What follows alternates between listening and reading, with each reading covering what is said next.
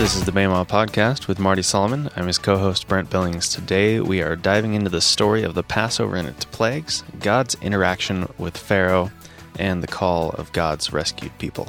Yeah, so I thought maybe we might take a couple podcasts to do this, but after we looked at it, we're just going to do this in one big, quick conversation.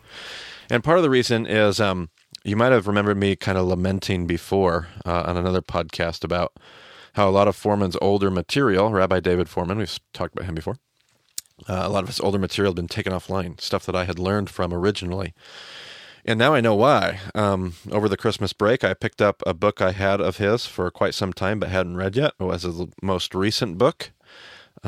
Jim, thank you for giving that to me as a gift. But his most recent book was titled The Exodus You Almost Passed Over by Rabbi David Foreman. The Exodus You Almost Passed Over. It's a good title. It's a good title. Just like The Queen You Thought You Knew. He likes to do that with his titles. But I read through it and I realized that he had just, done so much work since I had heard it years ago and had packaged it with even more work that he had done and was just so good. And I didn't know how I would ever take some of his new material and work it into my current teaching. And so what I'm going to do is I'm just going to recommend you read the book. I'm going to summarize it. It really won't be a whole lot different than my past teaching, but I'm going to point you towards that book because his material is so good. So The Exodus You Almost Passed Over by Rabbi David Foreman.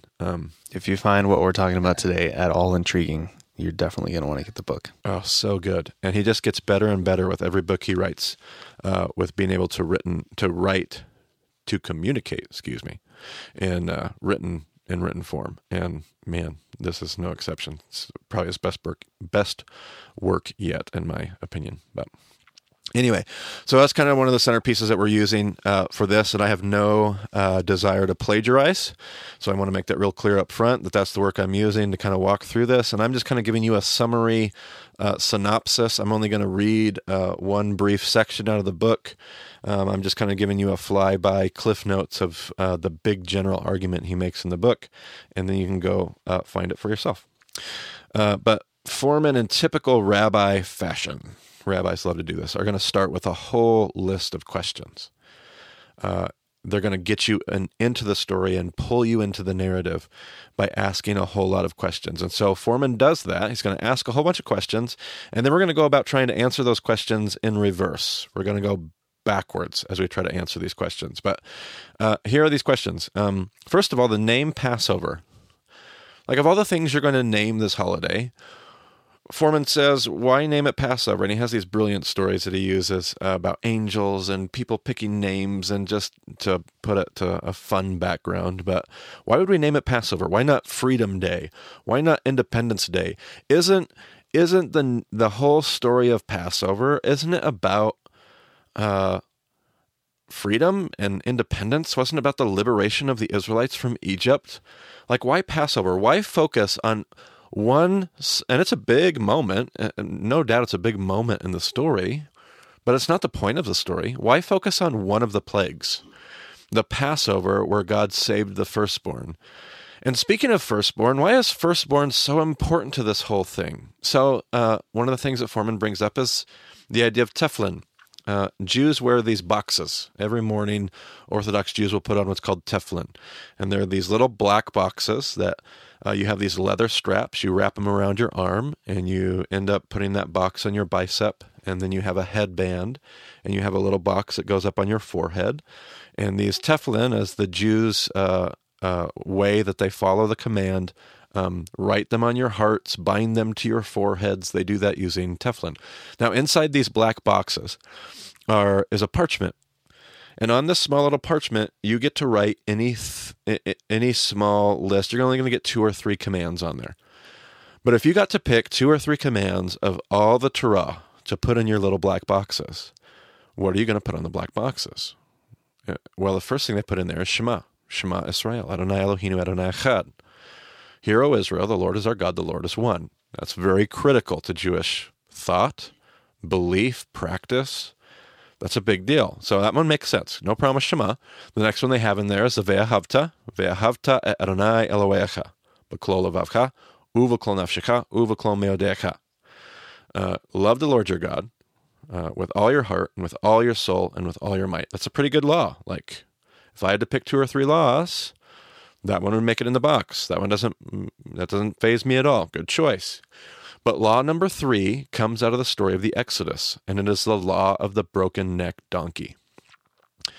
Now, did you even know, Brent, that there was a law of the broken-necked donkey? I've heard of it. I'm not really familiar. It's not exactly a popular one that we talk about very often. Oh, it's like why choose this random obscure? It's a law about if you have a firstborn donkey, you either have to redeem it with money, but if you can't redeem it with money, you're not allowed to give it to God because God gets all the firstborn animals. You can't give it to God because it's an unclean animal, so you can't take it to the temple. So you have to take it out and you have to break its neck and give it to God by killing it. That law is in the black boxes. Like, why the obsession with the firstborn? Passover, broken neck donkey. Not only that, but there's a lot of talk in this entire story about firstborn. Ultimately, God's going to say to Paro, if you don't give me my firstborn, I'll take your firstborn. Like, that's essentially going to be the thrust of the message when Moses gets to Pharaoh in the Exodus story. By the way, I would also point out that if you haven't read the Exodus story, you may want to do that before you listen to the rest of this podcast. It will be very helpful. You want some familiarity with that story, but I'll leave that up to you. But God is ultimately going to say, if you don't give me my firstborn, I will take yours. But the problem with that is that Israel's not God's firstborn. Like, what does that mean? Like, how is Israel God's firstborn? Israel is not the firstborn of all creation. It's not. Israel's not. Jacob's not firstborn. Joseph wasn't firstborn. Like, how is this the firstborn? This doesn't make any sense. And why this fixation on firstborn anyway? Like, what is all that about? But not only that, let's move on to a new idea. Foreman says, if you were like in charge of the Exodus, let's say it was a video game or a board game or whatever, and you were in charge of this, and you had like unlimited power, and you could do whatever you needed to do to get the job done, as we believe God does, would it really take you 10 plagues to rescue the Israelites out of Egypt? It seems rather inefficient. So why is God taking so much time and energy and just nonsense that seems to be causing misery? Is this like some sick game that he's playing? Like, what's going on here? But let's move on to another question, Foreman says. Not only this, but when Moses finally gets to Paro, and he asks him to let the people go, what he asks for quite clearly is, Paro, let God's people go for 3 days. But why 3 days? If what Moses really means is forever, like that's what the Exodus is about, right? Getting God's people to leave Egypt forever. Why would Moses say, let us go for 3 days? Isn't that deceptive? Isn't that like not accurate, not true? Why is Moses asking for 3 days when he's supposed to be asking for all of time? Seems like he would at least ask for 7 days. Or something, right? Something at least more Jewish or what? Like, why ask for 3 days? So odd, right? Okay, so let's see. Next question that Foreman raises. Of course, there's this whole issue about Pharaoh changing his mind, and God changing it for him. So is it that Pharaoh's hardening his heart, or is it that God's hardening Pharaoh's heart? And which is it? Like, this is the great famous tension for us Christian theologians, especially in the Calvinist versus the determinism versus free will debate. What's going on in this story? Nobody seems to be pleased because sometimes it's Paro making the decision and sometimes it's God, and there's that whole dilemma. So what's going on with that? And then while we're talking about Paro, let's just keep talking about Paro. Why does he seem to be so concerned about the wrong things? So, for instance, in Plague 2, can you remember what Plague 2 was, Mr. Brown? That was frogs. Frogs. So Moses, the second plague happens. The frogs are filling the land. Moses comes to Paro and says, Paro, tell me when you'd like the frogs to be gone. Now, if you're Paro, what would your answer be? I want them out right now. Right. How about yesterday? Would be great because they're kind of causing a ruckus. Paro says, tomorrow. That's a weird thing to say. Why tomorrow?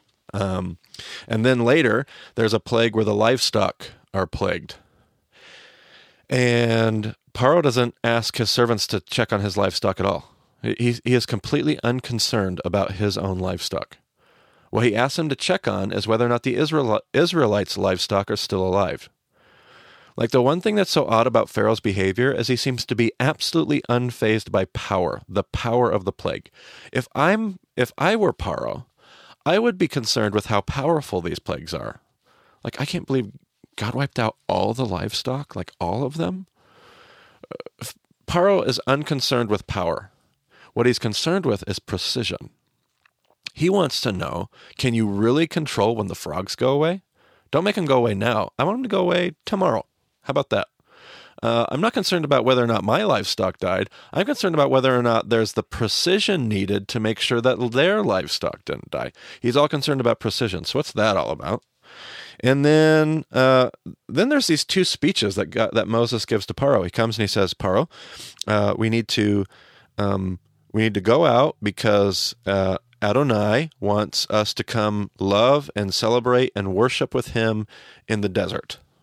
And Paro says, in fact, I'm actually going to read this section out of the book because I thought he did a really good job of pointing this out. So here's Foreman. This is chapter 4. This is what Moses says. Thus says Adonai, God of Israel, Exodus 5, verse 1. Send out my people and let them rejoice before me in the desert. Foreman says, let's freeze the action right here and imagine that we can walk back in time and inhabit that moment. Pretend you are Moses and you have just said these words to Paro. Paro is about to respond to this demand you have made, and when he does, you will need to figure out what to say next. So listen carefully and plot your next move accordingly. Here is what Paro says to you. Who is Adonai that I should listen to his voice and let Israel go? I do not know Adonai, and what more, I will not let Israel go. Okay, Moshe, your move. How are you going to respond to this? Paro is pretty direct here. There's not a lot of ambiguity in his position. He doesn't know your God. He's not interested in letting Israel go. End of story. What are you going to say to him? You seem to have two options. The first is to simply accept Paro's answer, throw up your hands, and go back to God for further instructions. A little bit later, Foreman goes on. Your second option is to do the exact opposite. Instead of retreating, you could up the ante. Look, Paro, you don't realize who you're provoking here. It's the master of the universe, and trust me, you don't want him to get angry. If you don't back down, or if you back down now and let your slaves go, I think you'll be able to work something out with this God. But if you don't, look, I don't know how much of Egypt is going to be left after God is done with you. Either of these responses would have made entire sense, retreat or up the ante. But what seems to make absolutely no sense is what Moses actually says. The God of the Hebrews happened upon us. Let us go, please, for 3 days in the desert, the sacrifice of our God. Let us go for 3 days in the desert and sacrifice to our God. Otherwise, he might hurt us with the pestilence or with the sword. Now, did Moses really think this would work? It's as if he's saying, Paro, we're really scared of our God. Who knows what he might do to us if we don't take a long weekend in the desert to offer sacrifices to him? Please, can't we just go? You wouldn't want your loyal slaves to get hurt or anything. Did Moses really believe this had a chance of working? So that was a little excerpt, what's going on there with that speech. And then let's do one last question here. Why does God all of a sudden care about names? He never has up to this story. What's so interesting is that if you look all throughout Genesis, God has no care in the world about names. Like, people might name him things. Remember Abraham naming the Lord who will provide. I remember Hagar giving him the name the Lord who sees me. God has never been concerned with names. You're talking about God's name for God. Right. Like, as opposed to, humans' names, which God does seem to care about. Right, absolutely. Yeah, not humans' names, but his name, his specific name of who is the name of this God. He doesn't seem to be all that concerned about it until all of a sudden in Exodus. And now all of a sudden Moses asks him a question about names, and in Exodus 3, he's got names for him. And then later in Exodus 6, all of a sudden God is really... Before Moses goes to speak to the Israelites, God stops him and says, now remember that conversation we had about names. We're going to talk about names. And why is it, in fact, if we were to read Exodus 6, verse 2, that God says, I used to be known by God Almighty, and the Hebrew there is El Shaddai. But now I'm going to be known by, and he gives his holy name, Yod-He, Vav-He. We sometimes say Yahweh or Yahweh. I sometimes say Adonai or Hashem. Jews often do. But why all of a sudden is God? And when God says, I used to be known this way, but now I'm giving myself a new name. But it's not really a new name, because if you read through Genesis, it's obvious that it's not a new name. It's all throughout the book of Genesis. So what is God up to there? So we're going to pick up there. We're going to start answering some of these questions in reverse order. So let's keep talking about names here for just a moment. So God says that he was known to Avraham, Yitzhak, and Yaakov as El Shaddai. Now, El was a common name for God, Elohim or El. It would have been how anybody talked about God. But he says that the patriarchs knew him as El Shaddai. That's how he made himself known in the past.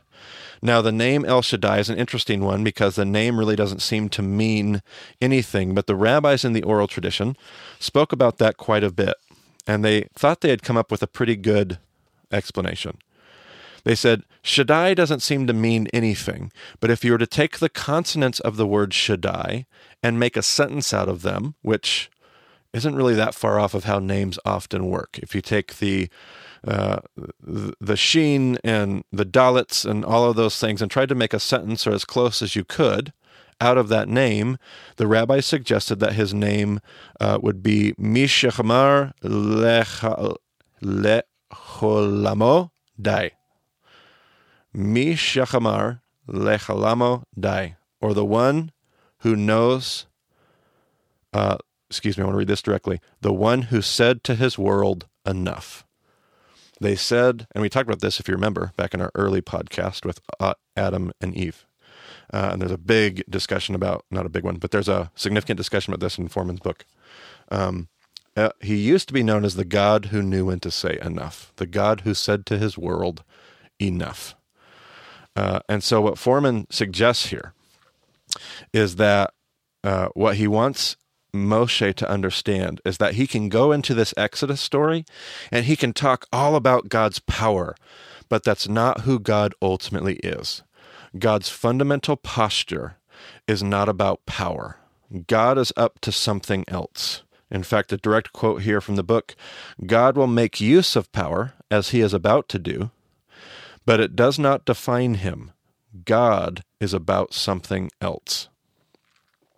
So then you start to look at the name he does give. He says, I used to be known as El Shaddai, but now I want to be known as Yod-He, Vav-He. And this name speaks of timelessness. And there's this wonderful explanation when we were talking about Avraham and we talked about the name of God and Hanani and Hanani and all these different expressions and uses of this. And we talked about the name of God being rooted to that. Wonderful explanation in the book of how that works. If you were to take, I remember being taught this by somebody who had an overhead of all things. Remember those overheads? Yes. Oh my goodness.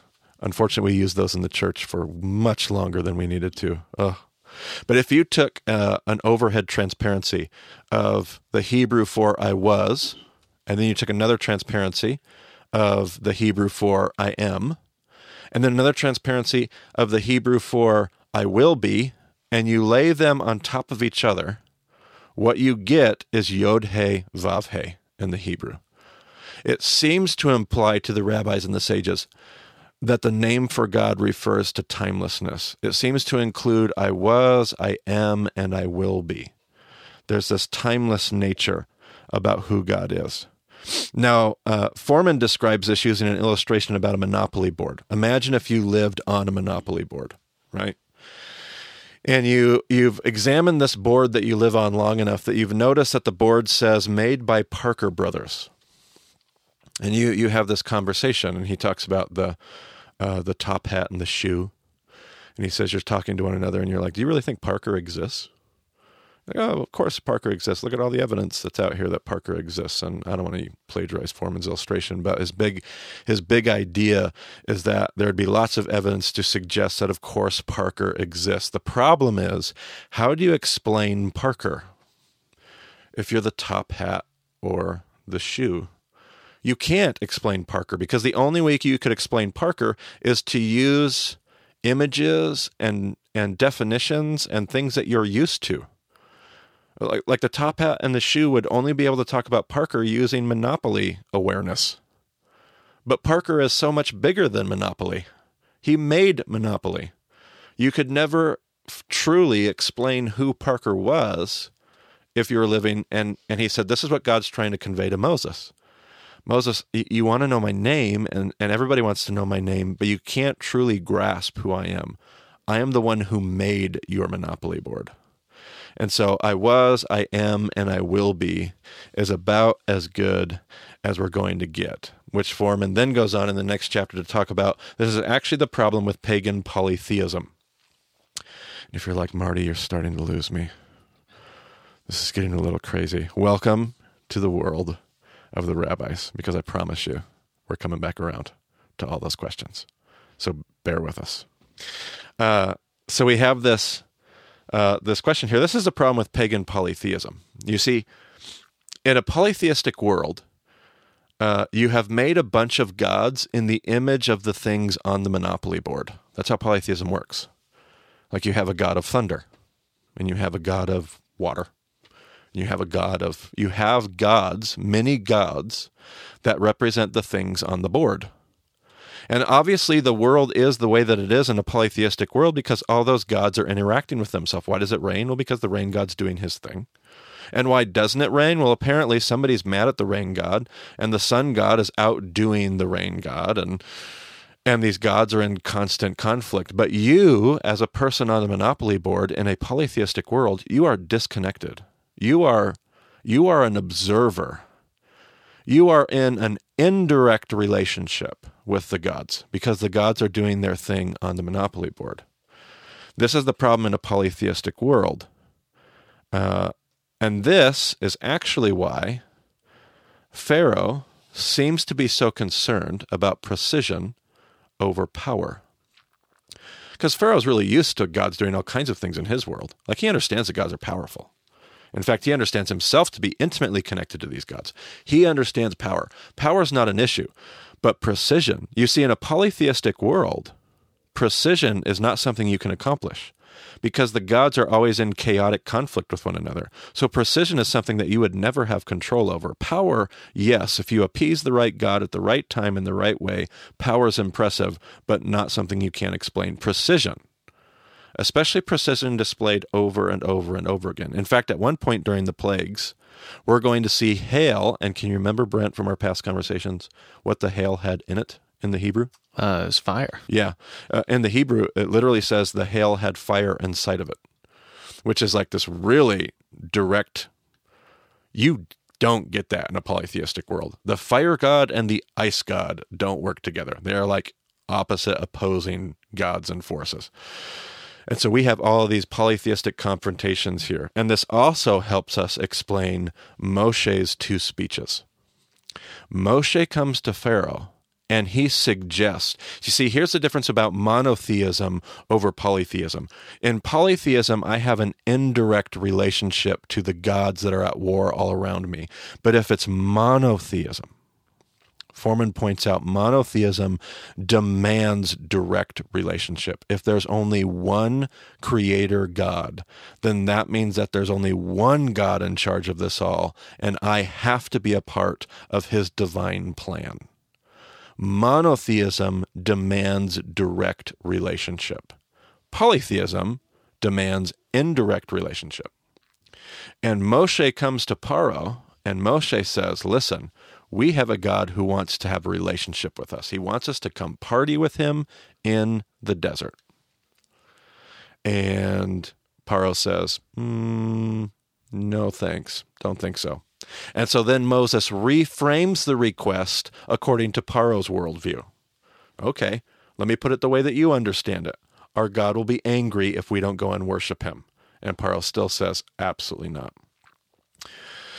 So at this point, this is going to become a contest, and not just a contest, but this is going to become, let me read my notes here. Paro says no, and now we have a pursuit of Paro's heart. And so we'll dig into this a lot more. It's in the book. In fact, this is the greatest part of the book, is he'll go through plague by plague by plague and show how this is working.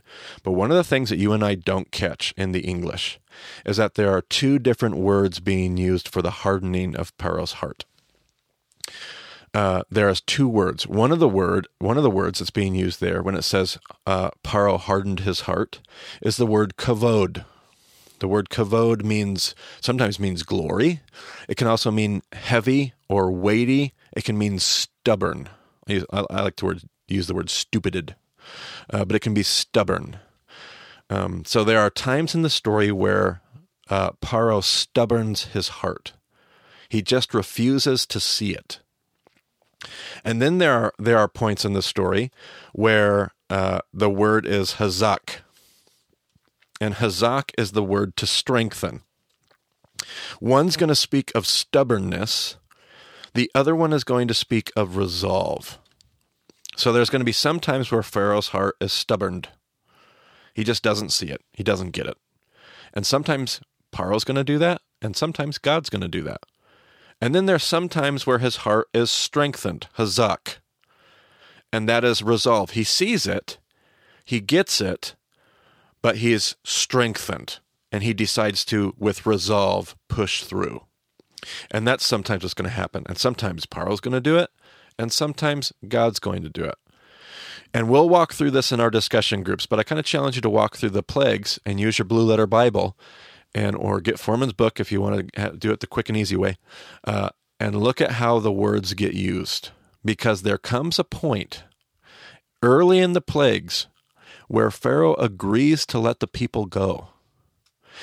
It raises this question, what is free will? Like, what is the true deprivation of free will? Like, we get a little uncomfortable because we feel like God's taken away Pharaoh's free will. But if God's really trying to get Pharaoh to make a choice, like, let's assume that God really wants Pharaoh's heart, which, by the way, would explain why God takes so long. 10 plagues? 10 plagues? Yes, because Pharaoh wants to make sure that, God wants to make sure that even Pharaoh has an opportunity to understand what he's up against. And so God will take as long as he has to get to Pharaoh's heart. Yeah, that's what we talked about in the last podcast in Exodus 7, where he says, I do this so that Pharaoh might know that I am God. Absolutely. Like, God wants everybody. We said in the last podcast he was going to do war against the Egyptian worldview. But he wasn't mad at the Egyptians. He wasn't mad at Paro. He's wanting everybody to know who he is and experience who he is and be willing to find freedom in the biblical narrative. The story that he wants to tell, should we say. So what we end up finding is early on in this story, Pharaoh says, fine, you know what? You guys can go. I'm out. But what we find through the story is that Paro really doesn't get it. Like, he doesn't actually get what God wants him to get. He understands that there's powerful plagues and this isn't going well for Egypt. And he says, you know what, just get out of here. It doesn't really matter. But God says, no, I don't want you to just let my people go. I want you to decide whether or not you're going to bow the knee. Not just bow the knee in submission, but give yourself to a worldview that's going to make a bigger difference in this world.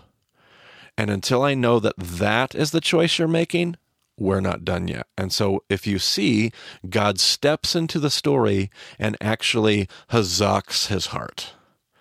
And then, but at some point, and this is going to go on back and forth, at some point, Pharaoh is going to get it. And I'll let you decide where that is in the plagues. You can read the book. But at some point in the story of the plagues, it clicks. And Pharaoh says, I completely understand. I see it for what it is, and I am choosing to hazak my heart. I'm choosing to say, I see it, and I just say no. And at that point, God says, well then, we're going to finish this story off so that everyone else understands what this story is trying to communicate.